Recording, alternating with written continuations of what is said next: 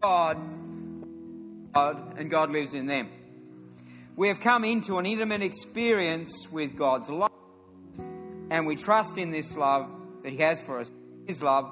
Those who are living in love are living in God, and God lives through them.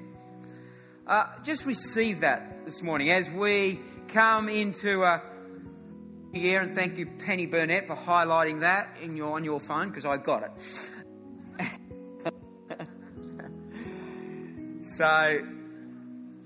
I just wanted to share that over you this morning, because those who give thanks, and we're finishing a year right now, and I'm going to talk a little bit about that this morning, but those who give thanks, how do you connect more with the love of God?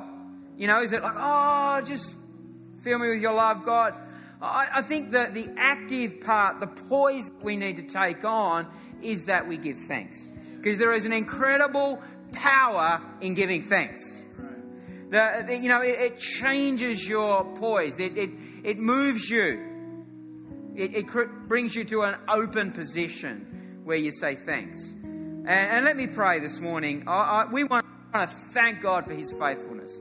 We want to thank Him for all that He has done in our lives this year. We want to thank Him for the fact that He has brought us this far. Or as an Old Testament verse says, thus far. And He's not going to let us go. So Lord, we position ourselves into that poise of thanksgiving this morning. We thank You for Your love. We thank You for all that You've done in and through us this year. We thank You that You continue to work in us. We choose to thank You for Your love. And we thank You, Jesus, that You make this possible. We thank You that You died, that You have lifted the weight of guilt from us, that You've opened a way for us. And we choose to give thanks in Jesus' mighty name. Amen. Amen. See.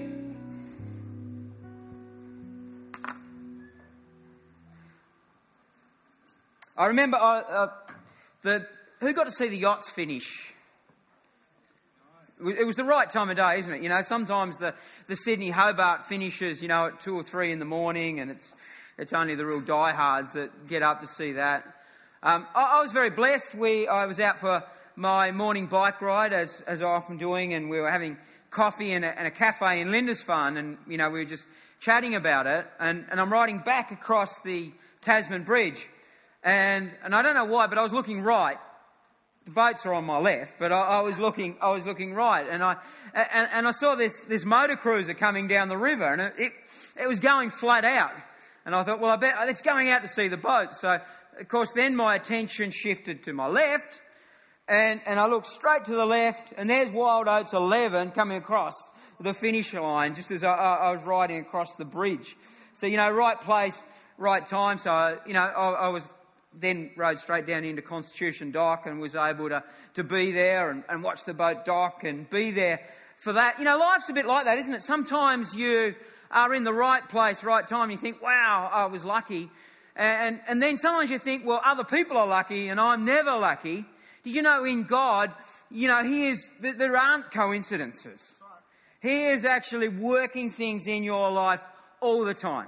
And I think when we take on that poise of thanksgiving, we're actually in a position where more of those so-called coincidences actually happen in our life, because we are ready to receive and we're ready for what He's going to do. So we're coming into a new year, and obviously we'll be talking about that soon. But I want to talk this morning about starts and finishes. When I think about the way that you start a season, it often has a lot to do, and Grant's already said this morning, the way that you finish a season. And when we look at what Jesus showed us, when He got ready for His season of ministry, that was greatly impacted by the way that He finished and prepared for that season. So, he grew up, He did all the things that he needed to do, and the time came for Him to start to minister. And if you understand a little bit of His history, we read that He was led by the Holy Spirit into the wilderness. And sometimes we find ourselves in the wilderness. Who's had a wilderness experience? You know, we all have, haven't we? They come into our lives. But sometimes we get there because we just wandered there. Sometimes we did something silly and found ourselves in the wilderness. And sometimes it just happens. But I think the important thing is that whatever season that we're in, we can actually be led by the Holy Spirit in and through that season. That's right. So Jesus wasn't just in the wilderness randomly. The Holy Spirit actually led him into the wilderness, and he went through that season of testing, and then the Holy Spirit led him out of the wilderness. And if you've read your Bible a little bit, you'll understand that he came out of the wilderness filled with the Holy Spirit, filled with authority and power for the season that was ahead of him. And yes, a year is just a mark in time, and sometimes our seasons don't always line up with that, but there is no doubt we all go through seasons in our life. And I want to talk this morning about starts and finishes. As we come to the end of a year, how do we finish a season and be ready for the season that's ahead? And I want to just sort of get our mindset so that we're ready for that this morning. As you know, the date is going to change, and you're not going to wake up that much different, really. You'll probably have the same friends, same challenges, probably the same bank account. Depending on how you celebrate it, it might even be less healthy than it was the day before. But a new year brings new opportunities. Seasons will change. There will be things that draw to a close, and there'll be opportunities that present. So how do we prepare ourselves to accept those things that close so that we're able to embrace the opportunities that present? And if you've got your Bibles this morning, or whatever you're using, your devices, let's have a look at John 3 in verse 23. And it talks about John the Baptist. And he had a specific calling on his life. And his calling was actually to prepare the way for Jesus. And sort of, it's a pretty cool thing, pretty cool role that he had, but it goes against some of our natural human inclination. You see, his whole calling in life was actually to get ready for someone else. But in our humanity, we want to be the man, don't we? Or the girl, or whoever. We want to be the one, whereas his calling was not to be the one, it was actually to get ready for the one. And he embraces that, and he's very successful with that. And if you just go back a couple of chapters in John chapter 1, 6 to 9, it says, God sent a man, John the Baptist, to tell about the light so that everyone might believe because of his testimony. John himself was not the light. He was simply a witness to tell about the light. The one who is the true light, who gives light to everyone, was coming into the world. So, in John 3, you'll read that John's been faithfully serving in his calling, and he was the biggest show in town. You might have heard Grant say that Pete Shirley's a rock star. Well, John the Baptist really was a rock star. He had it all going on. He wasn't actually in town, he was out of town, and multitudes, everybody was making their way from the towns and the villages out into the wilderness or the desert to listen to him preach. They couldn't sit at home in their comfort and decide which preacher they were going to YouTube this week and which person they associated with. No, they actually had to make a trek. They had to walk. They had to be very intentional. They had to get out of town. They had to get out of their environment. They had to get out of their comfort. They had to get out of their safety and get themselves out into the wilderness. And they were coming in multitudes. Heaps of them were coming. And they had been repenting, which means that that they were actually turning around from the way that they'd been living. They were moving their focus from what they'd been focusing on, and they were focusing on God, and they were saying, you know what, we've got this wrong. We're sorry that we haven't honoured you in our lives, God, but we want to turn around and to show everybody they were serious about that. John was baptising them. We're told that he was preaching out next to a river or a lake, and people were getting baptised. They were saying, you know, we've got this wrong. We want to make you number one, God. And they were doing that in large numbers. So John had what you might call a successful ministry, if you use those terms. And it says this in John 3:23. It says, at the time, John the Baptist was baptising at Ananon near Salem, because there was plenty of water there. And people kept coming to him for baptism. See, John presented the truth and gave people the opportunity to respond. And I believe, as we go into a new year, that if people are presented with truth in a way that they relate to, in a way that they understand, and a way that they can receive it, people will respond. Don't worry about what you read. Don't worry about the fact that we live in a post-Christian society. Don't worry about the fact that all these things would say, hey, it's not relevant anymore. Truth is truth. Truth stands, and the truth of God changes lives. Doesn't matter what the time, what the season, what's going on. History will tell you that when people are confronted and presented with the truth, that people respond to the truth and lives are changed and turned around. Verse 24, it says, this was before John was thrown into prison. A debate broke out between John's disciples and a certain Jew over ceremonial cleansing.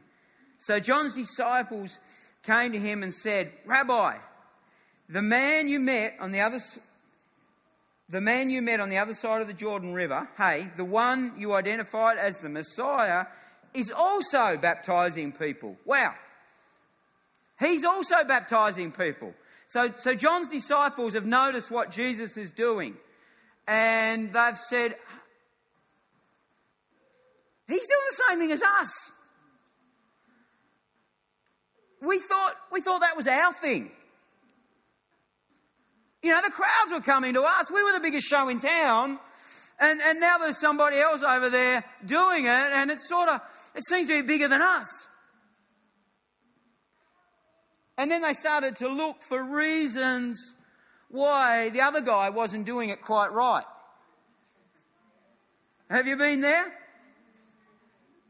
You know, we used to do it, and we understood it, we had it right, but, you know, they've just sort of grabbed hold of this thing and they don't really get it. Like maybe you're at the forefront of style and trends. Like Tom here.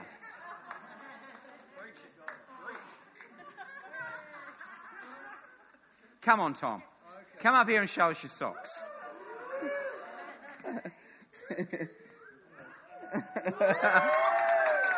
See what I mean?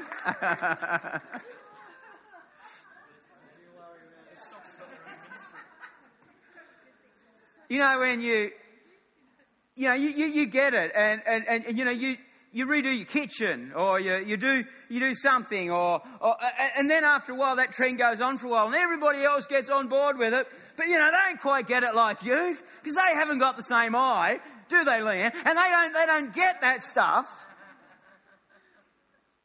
Because you know, you had the monopoly on that.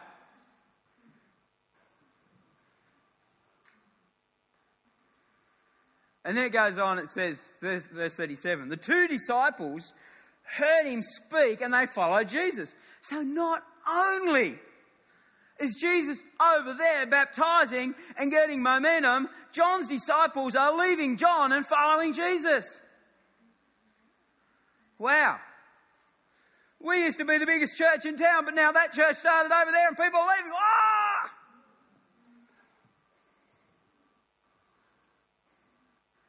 And so they're talking to John. They're saying, you know what? We had it going on. What's wrong, John? Has the Holy Spirit left the building? What is going on? The multitudes used to come and hear you preach, and we were baptizing thousands. Now it's slowed down to a dribble. That guy you baptized, now everybody's following him. What were you thinking, John? It's all happening over there. And to top it off, his disciples are baptizing people. You know, it sounded like, John mainly just did it all himself with a few people around him, but Jesus didn't baptize anybody. He just empowered his disciples. And he had more than 12 disciples. So he actually had empowered all these disciples, and they are there baptizing thousands of people. John's disciples are saying, hey, what's going on? This just isn't right. Sometimes we're blessed with something. We can start to feel really exclusive about it. God showed us something. We got a revelation about something, and we feel like we got the monopoly on that thing. See, the kingdom, and this is probably the shift that was going on here. John was preparing the way. Jesus came to bring the kingdom. John was getting people ready. Jesus came to bring the kingdom. You see, the kingdom is not exclusive. The kingdom is inclusive. You see, you can have a messy theology, and it mightn't help you live the most successful life that you could in the kingdom, but your messy theology doesn't exclude you from the kingdom. Jesus actually didn't say, you know what, you go to Bible school, you get it together and follow me. He said, no. He said, just come follow me like you are, and we'll work that stuff out on the way. The kingdom of God is inclusive. It is not exclusive. And this was what was actually being demonstrated here. And the Bible teaches that the world of the generous gets larger and larger, and the world of the stingy gets smaller. You see, John's disciples, when they saw what was going on, they started getting religious. They started to say, hey, you know what, they're baptizing people and they're not doing ceremonial cleansing right. They're not understanding it. They don't quite get it. In fact, they're loose. These guys are loose. They're not doing it right. But if a generous attitude actually doesn't get so wound up about the tic-tacs, it doesn't become religious, it actually is generous. And it says, you know what? My God's love is big enough and broad enough to actually include people, and the power of God is so powerful it will set them free, and those things will get sorted out with the love and the grace of Jesus Christ. Verse 27, John replied, listen to this. John replied, no one can receive anything unless God gives it from heaven.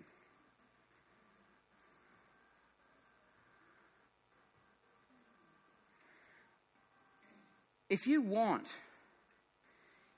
to receive stuff that lasts, has an impact on your life, and actually makes a difference, it's the stuff that actually God is deliberately wanting to pour out on you.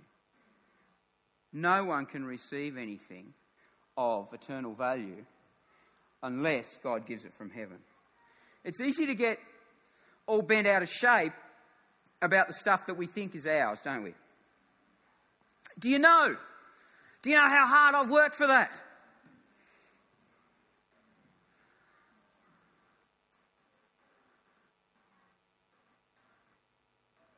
Anyone that's had kids, as you know, we've had a season of small children in our life, and you know, things that, you know, we value money-wise, they can come and wreck in an instant.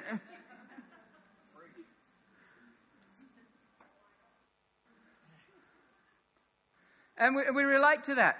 Now, we feel a bit funny about it, but we sort of get over it because we love the kids. See, if we can bring that God factor into our lives and start to understand that we don't have to be all thingy about our stuff, and we don't actually have to have the monopoly on everything, and actually it's not ours because our Father who has unlimited resources, has given it to us as custodians. We're not sort of holding on like this. We're looking after it with an open hand. And, you think about this. If you're holding on like that, there's only so much that you can carry. But if I change my poise where I've got my arms open, there is so much more that I can embrace. And there's some word from some people this morning that worry less about what you've got and focus on what God is giving.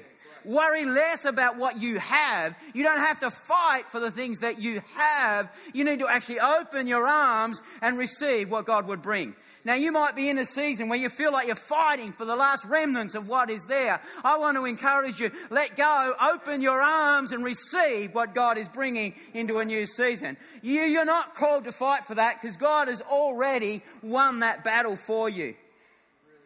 It goes on, it says, you yourselves know how plainly I told you, I am not the Messiah. I am only here to prepare a way for him. Here's a word for someone here this morning. You're not the Messiah.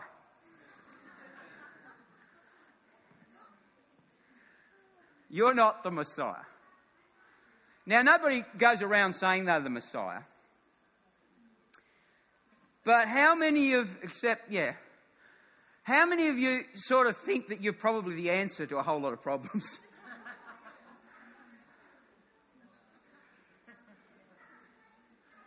If people had just shut up and do what you said, it might be all right.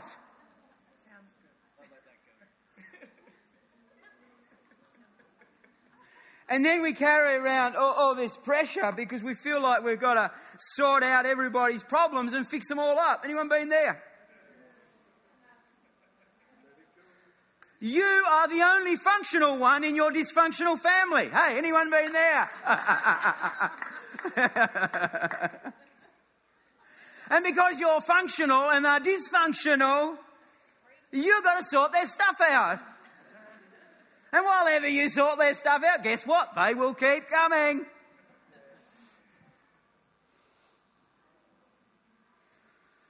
You can't fix everything. When I came into more a full-time ministry type role, that was probably hard for me because my job was to fix stuff. As an auto electrician, people brought stuff to you that was broken and didn't work, and mostly you just fixed it. And it was quick and easy, Most things you fix within a few hours. Someone brought something in, it was broken, didn't work, all upset, went away happy because it was working. And then when we get involved in people's lives, it's harder than that. It's more complicated than that. It's slower than that. And what I had to learn is that it's not my role to fix people. It's actually only my role to do what John the Baptist did and actually point people to Jesus, the one who can fix people. And when we get that understanding, there is a huge pressure that goes off our lives. Because you know what? You are not responsible. You don't have to carry it all. You are not the Messiah. And as I said, you don't really think you're the Messiah, but we can sort of get into this place of thinking that we've got to be the person that fixes it all.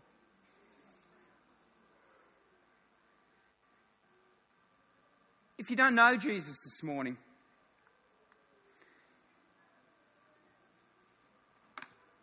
and you don't know what it actually means to have all that pressure released off your life, we're going to give you the opportunity this morning to actually meet him and get to know him and find out that when you can actually let that stuff go and give it to somebody else that can actually handle it, that it's incredibly empowering.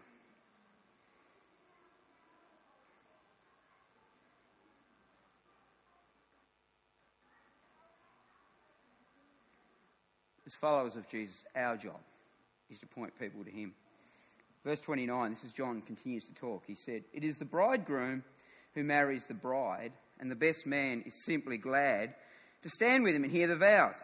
Therefore, I'm filled with joy at this success." Have you ever been upstage somewhere?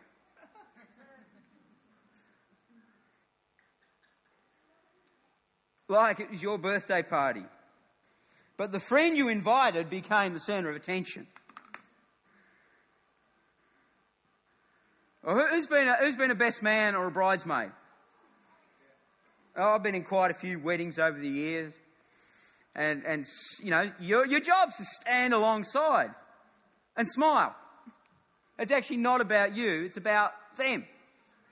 And mostly we're very happy for that. But I guess all of us have perhaps been to a wedding and unfortunately, you know, the bride has been upstaged by the very stunning bridesmaid or something like that. But let me ask you a question. How good are you at celebrating somebody else's success? How good am I going to be, probably sometime soon, at celebrating the success of the Indian cricket team? Not very good. Where do you sit, Jermaine? Good answer. I set him up. It was the only answer he could give.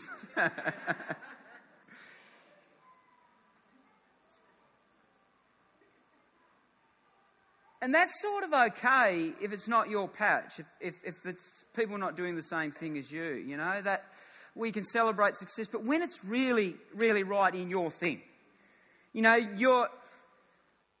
your friend, everyone comments on how well she looks after her kids and what an awesome mother she is, and you just feel like, you know, you're not quite getting it. And it's sort of hard to celebrate the success. Or that person you work with, who everybody goes on about how amazing they are at their job. Or, you know, that when we're at school, that friend that was so popular, whatever it is, it's harder to celebrate those successes. But listen to what John the Baptist said. It's almost the culmination of what his disciples are asking him about. Verse 30, he said, "He must become greater, and I must become less and less." Woo! How's that go with humanity?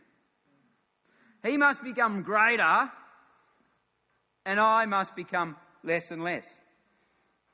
It goes against all our natural human instincts and desires. But it's a very liberating poise and attitude if we can understand it. He must become greater and greater, I must become less and less.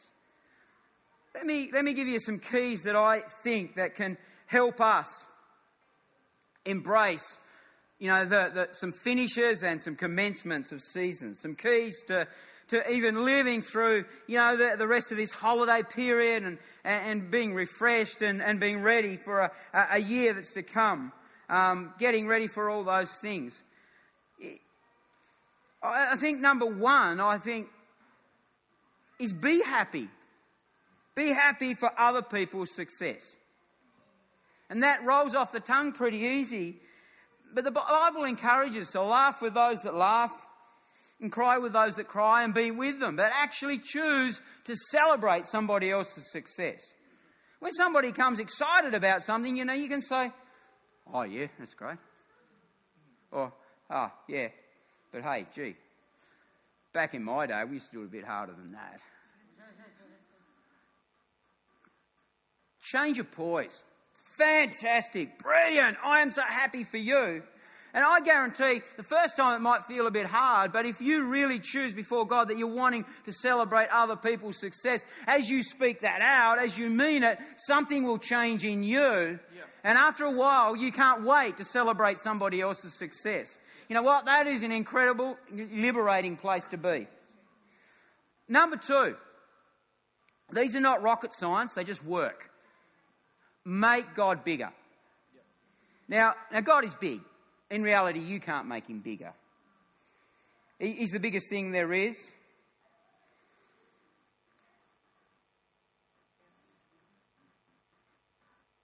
But it's our perspective. In our perspective, God needs to be bigger. You know, the closer you move to something, the bigger it gets. See, when I was down on the waterfront on Friday morning, and all the yachts are there, and I'm doing what everybody else is doing, trying to get cool shots with my iPhone to put on social media. And, you know, you see this amazing view, but then you put this little 4-inch screen up there, which zooms it all out, and the very thing that you're trying to focus on, this great big massive maxi yacht, is like a little dot in your photo. And you look at it and think, how disappointing. And to improve it, well, you got to try and zoom in on it. Or in reality, if you're looking at the mountain over there, it is actually, you know, the closer you move to it, the bigger it gets. The closer we move to God, the bigger He becomes in our world, and His power and His authority actually, and His love becomes bigger in our world. So God becomes bigger in our world, and He's able to be God in our world rather than something just out there.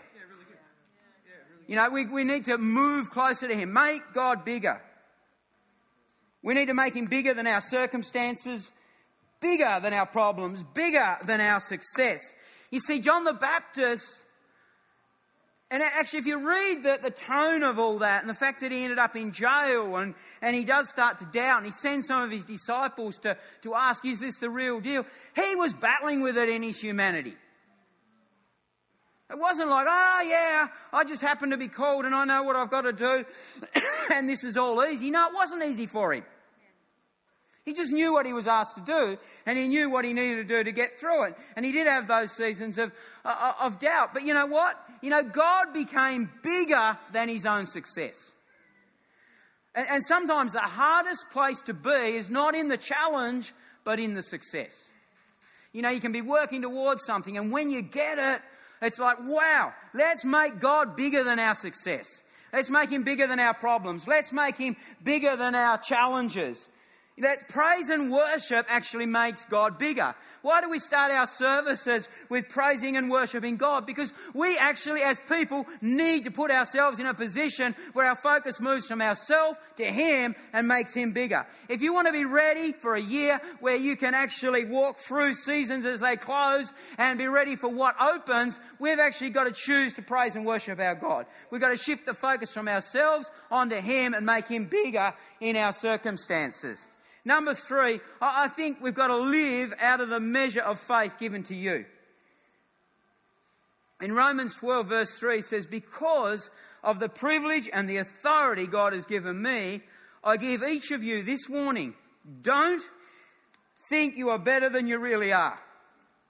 Who's had that said to you at high school? Be honest in the evaluation of yourselves. Listen to this. Now this is the key. Measuring yourselves by how well your friend is doing. Measure yourselves by what you have and haven't got. Measure yourself by your bank account. Measure yourself by the amount of toys you've got in your world. No, it says measure yourselves by the faith that God has given you. Now you can look at somebody else on their journey with God and think, wow, you know, they're a giant of faith. They just seem to sail through this stuff and they're so faithful and they keep their focus on Him. Now, you're not called to measure yourself against that. You're called to measure yourself by the sphere or the circle of faith that you have at whatever moment you are in your walk. And if you're faithful in that, you can actually decide that you know what, you're being faithful in the sphere. I'm not talking about a cop-out. I'm just going to live in a minimalistic way and not expect anything because that's all I've got. It's not saying that. It's saying, you know what, you know what God has asked you to do. You know what is on your life and you are making your judgments within that sphere. And there's a whole lot of pressure that moves off in that. And you know what, God will continue to make that sphere bigger. Because God is big and He just makes things bigger. Wherever He gets involved, things get bigger. The last one this morning, I think, And this sort of goes against a lot of the language that we use around here. But I'm talking about how we process things, how we move into new seasons. I think we've got to decide, as John said, we've got to decide that we become smaller. I'm not talking about small as in a worm. I'm talking about just that sense of how important you believe that you are. You're incredibly important to God, and you need to know that. But, within things, you don't have to be continually validated by your actions and by what's going on. You know what? You just don't have to do that. You can actually decide that actually what is actually going on in somebody else's life is actually more exciting than where you're at yourself.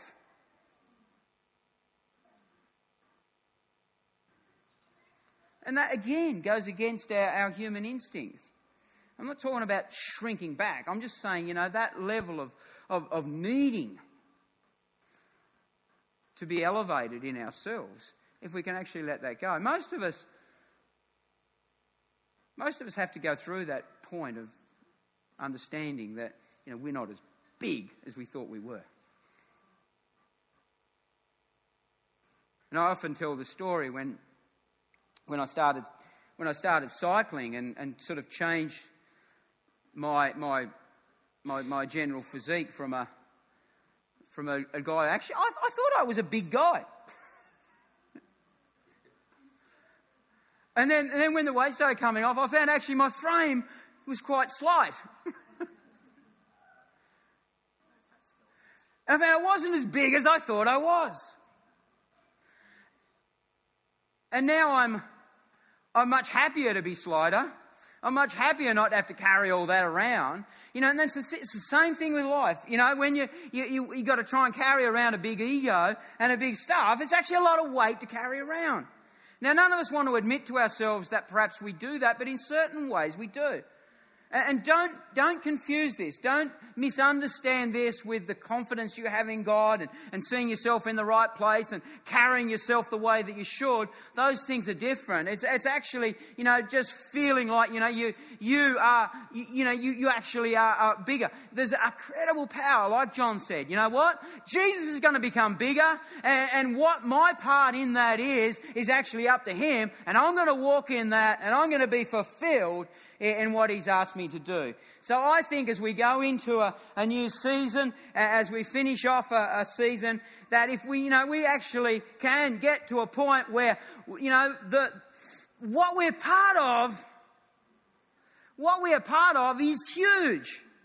And I know I won't tell this the right way around, but one of, the phrases that Brian Houston has used over the years is that, that he says something like, knowing that what you're part of is actually bigger than the part that you play. And that's a kingdom principle. That what you are part of is actually bigger than the part that you play. And because so often the pressure comes on thinking that our part is so huge. And you see this in church life all the time. You get involved in a thing and your thing is the biggest thing in town. Why is it? Because it fills your world. Because that's where you are validated, all that. But when our focus moves to, okay, you know what? God is doing something massive, and I am so privileged to be part of it. There's an incredible amount of pressure that goes off, and we don't feel the same level of pressure. The same as we go into seasons, in work and family and all those things. Many of you have got significant, responsible roles in your workplace. You might be leading or managing an organisation or a branch or something like that. And the buck stops with you. But you know what? There's an incredible humility that comes with knowing you're not the biggest thing in town. That you're actually there for those that you lead and you're bringing them with you. And the more that you say, well, you know what? I've actually got to be lesser in that. And what we're doing becomes greater. You can actually be more successful in what you do. And I think that's a great thing to take in to a new year. The band want to come and join me now, please. So if you want to finish seasons and start new ones, let's be happy for other people's success. Let's be happy for other people's success. Let's decide that somebody else's success doesn't mean that you're less successful. The kingdom is so large. And so often we feel like we've got to fight for our spot. There's no way. The kingdom is so big that you can continue to grow beyond your wildest dreams in the kingdom of God, and it's never going to be filled up. Somebody else can come in and God can do incredible things, and that's not going to overshadow you. Let's keep making God bigger. Let's keep drawing closer to Him. Let's make sure that our focus and our gaze is on who He is. And let's live out of the measure of faith that God has given us. Matthew Henry said, "We should not envy those who have a larger share of gifts than we have, or move in larger spheres of usefulness." Let's just not envy what God is doing in somebody else. Let's thank God that He's using that person in an incredible way and allow Him to do what He's going to do in us. And you'll be amazed at where you get to. And let's just be like John the Baptist. Say, you know what? Jesus, you are greater. You've got to become bigger in my world. And my stuff and my humanity actually sits under that. And I'll become lesser. Let's stand.